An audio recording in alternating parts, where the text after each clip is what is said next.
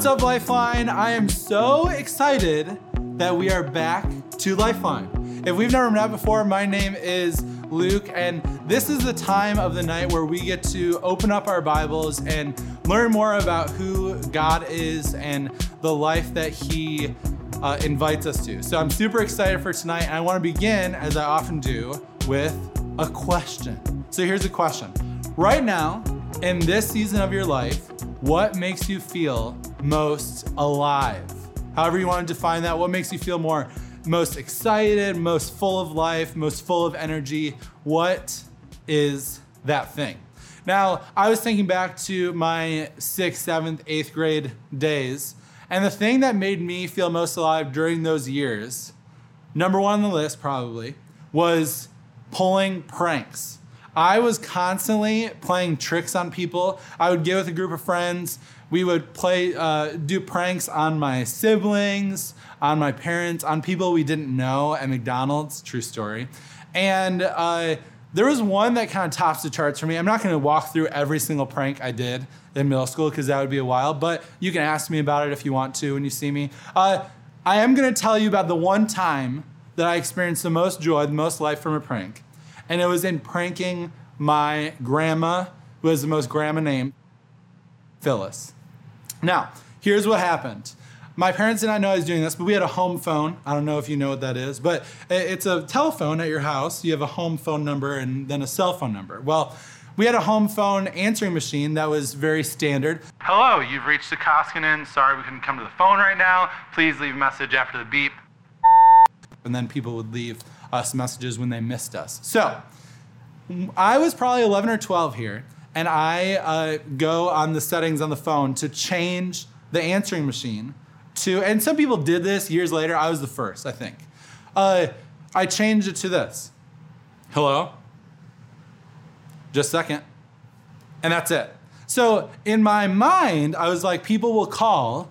It'll ring a while. Luke answers, 12-year-old Luke. And it's hello. Hi, is your mom or dad there? No one's calling the home to talk to me. And then they would hear, yeah, just a second, beep. And maybe it would confuse them. I was so excited because the first day of this prank, my grandma called, not one, not two, not three, 4 times. And she fell for it every single time. Call number 1. This is the answering machine that I got to hear later. Actually, I'll talk to your mom. Hello? Hello? Click. That was the first one. Kind of exciting. It gets better. Call number 2. Yeah, I think we got disconnected last time. Luke? Hello? She is getting panicky at this point. So when I heard there was 4 messages, I was filled with excitement. Call number 3. Luke, no, please, no, Luke, please. And then she talked to my grandpa. Jerry, he hung up on me again. I was dying listening to this. Then the 4th one was, Luke. It was desperate and sad. Luke, please, stop. I was laughing so hard. Me and my whole family got a huge kick out of it because my grandma was fooled 4 times. Anyways, that is a long-winded story to tell you. I loved pranks. And I'm curious, what makes you feel most alive? Now, the reason I ask you this question is because this is an important one to kind of identify. Not just as an adult or even as a kid, but in your season of life, I would say this is the most important question to figure out. Because right now in middle school, you are testing out different things. You're testing out different hobbies, things that you like to do. You're testing out different friend groups or people you like to get along with. You're testing out different identities. You're deciding what type of person you want to be as you grow up. And maybe you're like, no, I'm not, Luke. You are. You might not realize it, but you are. And so maybe for you, the things that make you feel alive, I have some examples here. Maybe it's like achievement. So I have some props here. Maybe for you, it's like when you get an A on a test, you just feel so alive. It's because you achieved something. You were successful at something. Or maybe when you play basketball or you play a different sport and you're good at it, you feel so alive. That's the thing that makes your heart race. It's the thing that gives you energy. Or maybe It's connecting with friends. Here's a phone. My basketball just fell off the table there. Maybe it's connecting with friends, where it's like if you feel accepted by a group of people, if you feel like you have belonging, if you feel like you have friends or followers or connections, that just makes you feel full of life. Maybe that's it for you. Or maybe it's a Samsung television remote. No, this represents happiness. So maybe you're like, as long as I can be happy or keep myself happy, then I feel like I'm full of life. I feel like my life is worth living. I feel excited about my life. And so for some people, this looks like watching a bunch of TV, movies, Netflix, whatever. The goal is to keep yourself happy. So if you are honest with yourself, what makes you feel fully alive, full of life? Now, this is Lifeline, and in Lifeline, we think Jesus is a pretty big deal. Like, for me, Jesus has changed my life entirely. And so this probably isn't going to come as a shock to any of you. But I believe that the single thing that can bring you the life you were meant to live is a relationship with Jesus. There's no surprise there. I believe that with everything in me.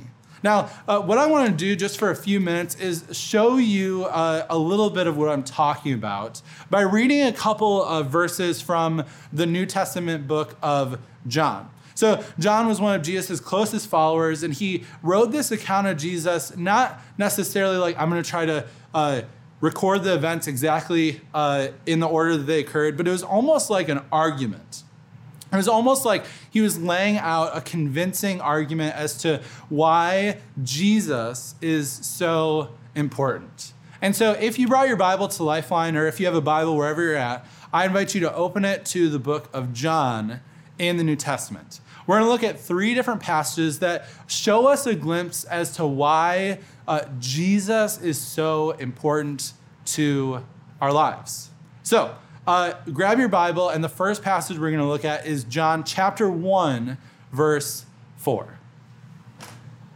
Now, as I said, John wrote this book to kind of convince us of how important Jesus was, and we'll see that in a little bit. But this first one, he's kind of starting off by describing the magnitude of Jesus' power. So check this out. John chapter 1, verses 4. He says this: the Word, which, pause, the Word is like a different word that John used to describe Jesus. So he's talking about Jesus there.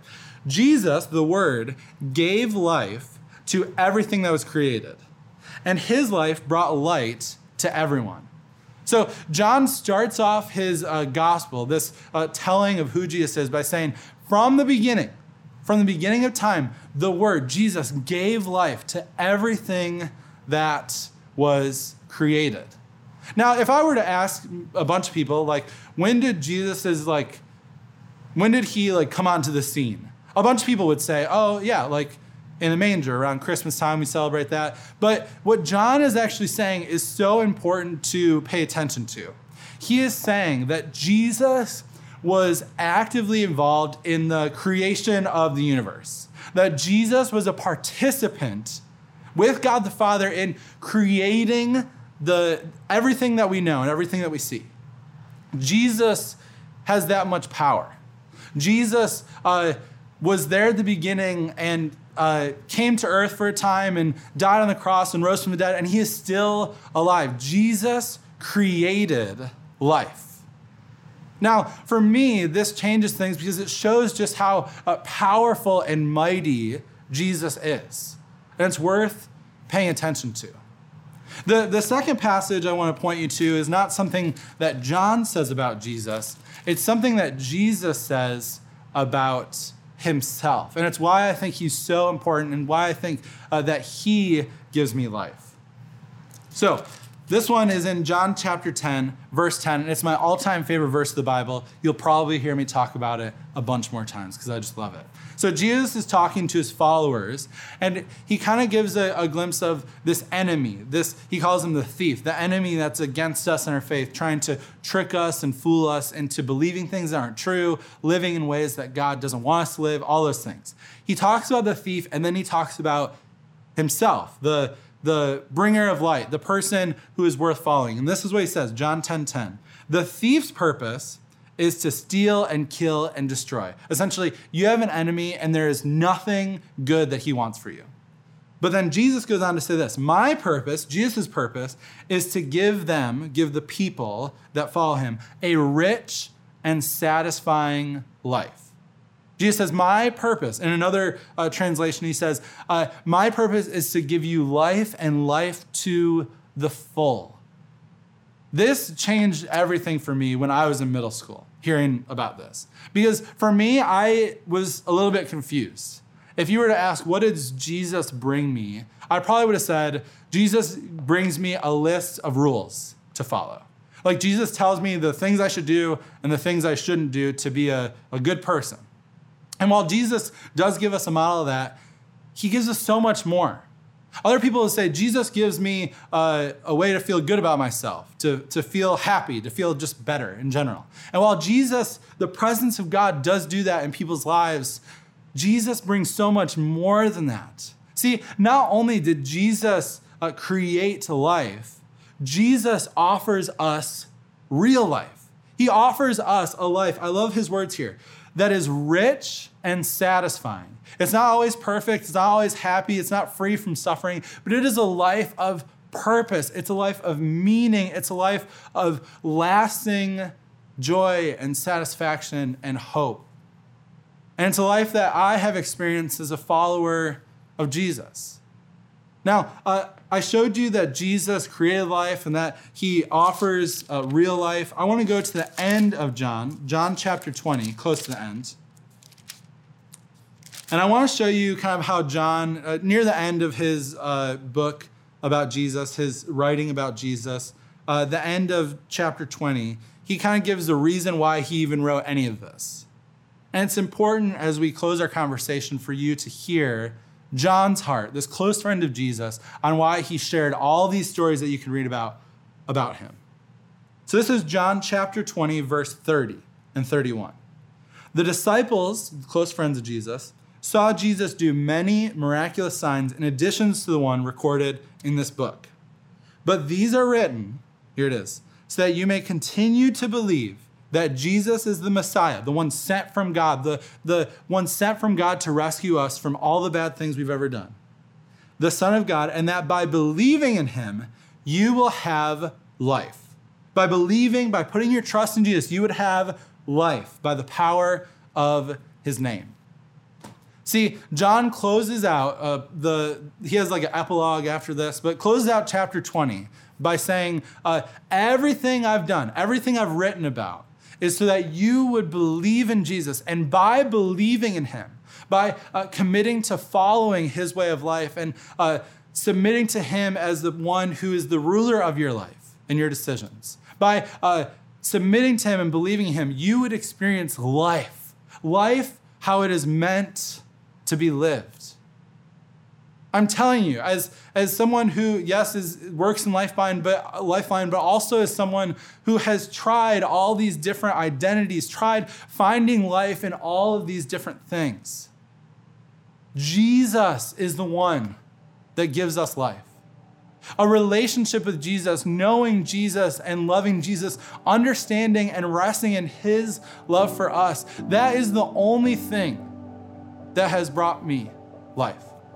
Yes, there are things that make me happy. There are things, certainly these other things that I talked about are good things, but the only thing that has brought me lasting peace and joy and hope is knowing Jesus. And you could talk to anyone on the Lifeline team. You could talk to a leader or a Lifeline volunteer, and they would probably tell you the same thing, that we have tried to put our life, our identity, our hope in other things. We have tried, and they have left us feeling empty. But the one thing that hasn't left us feeling empty is Jesus. He is the only one that can bring us life. And so I want to formally, if you're a 7th or 8th grader, maybe you've been to Lifeline before, I want to say welcome back. But if you're a 6th grader, I want to say welcome to Lifeline. We are so glad you're here. We want you to know and experience life with Jesus. And maybe you have never heard about Jesus and this is your first time even hearing about him. I want to say this is a great place to be. We want to help you ground your identity, who you are, everything about you in Jesus. We want to do this by teaching you the Bible and having you talk about it in a small group. We want you to get to know other people and talking about the things you're going through with other students and leaders. And we want you to have a ton of fun here because all of this, everything that we do here points to the fact that Jesus and only Jesus is the one that gives us life. And so my encouragement to you tonight as we're starting the year is to commit to being here. Commit to being a part of Lifeline because in this community and in everything we're doing, you will see again and again that Jesus is the only one that brings life. So let's pray. God, we thank you for the opportunity we have to be here at Lifeline. We thank you that even though there are just so many things that we can go to for temporary happiness or temporary joy, we thank you that we do have something that gives us meaning, and that's you. God, as we are beginning a new year of Lifeline, help us to remember this. Help us to hold on to the fact that you have brought us life and that you offer us this life by following you. God, I thank you for every person that is watching this or listening to this right now. I ask that you would move in their heart to give you a try, to make an attempt to get to know you and how much you love them. And God, when they do that, I ask that you would meet them wherever they're at. You would show them your goodness and your kindness in ways that only you can. In Jesus' name we pray.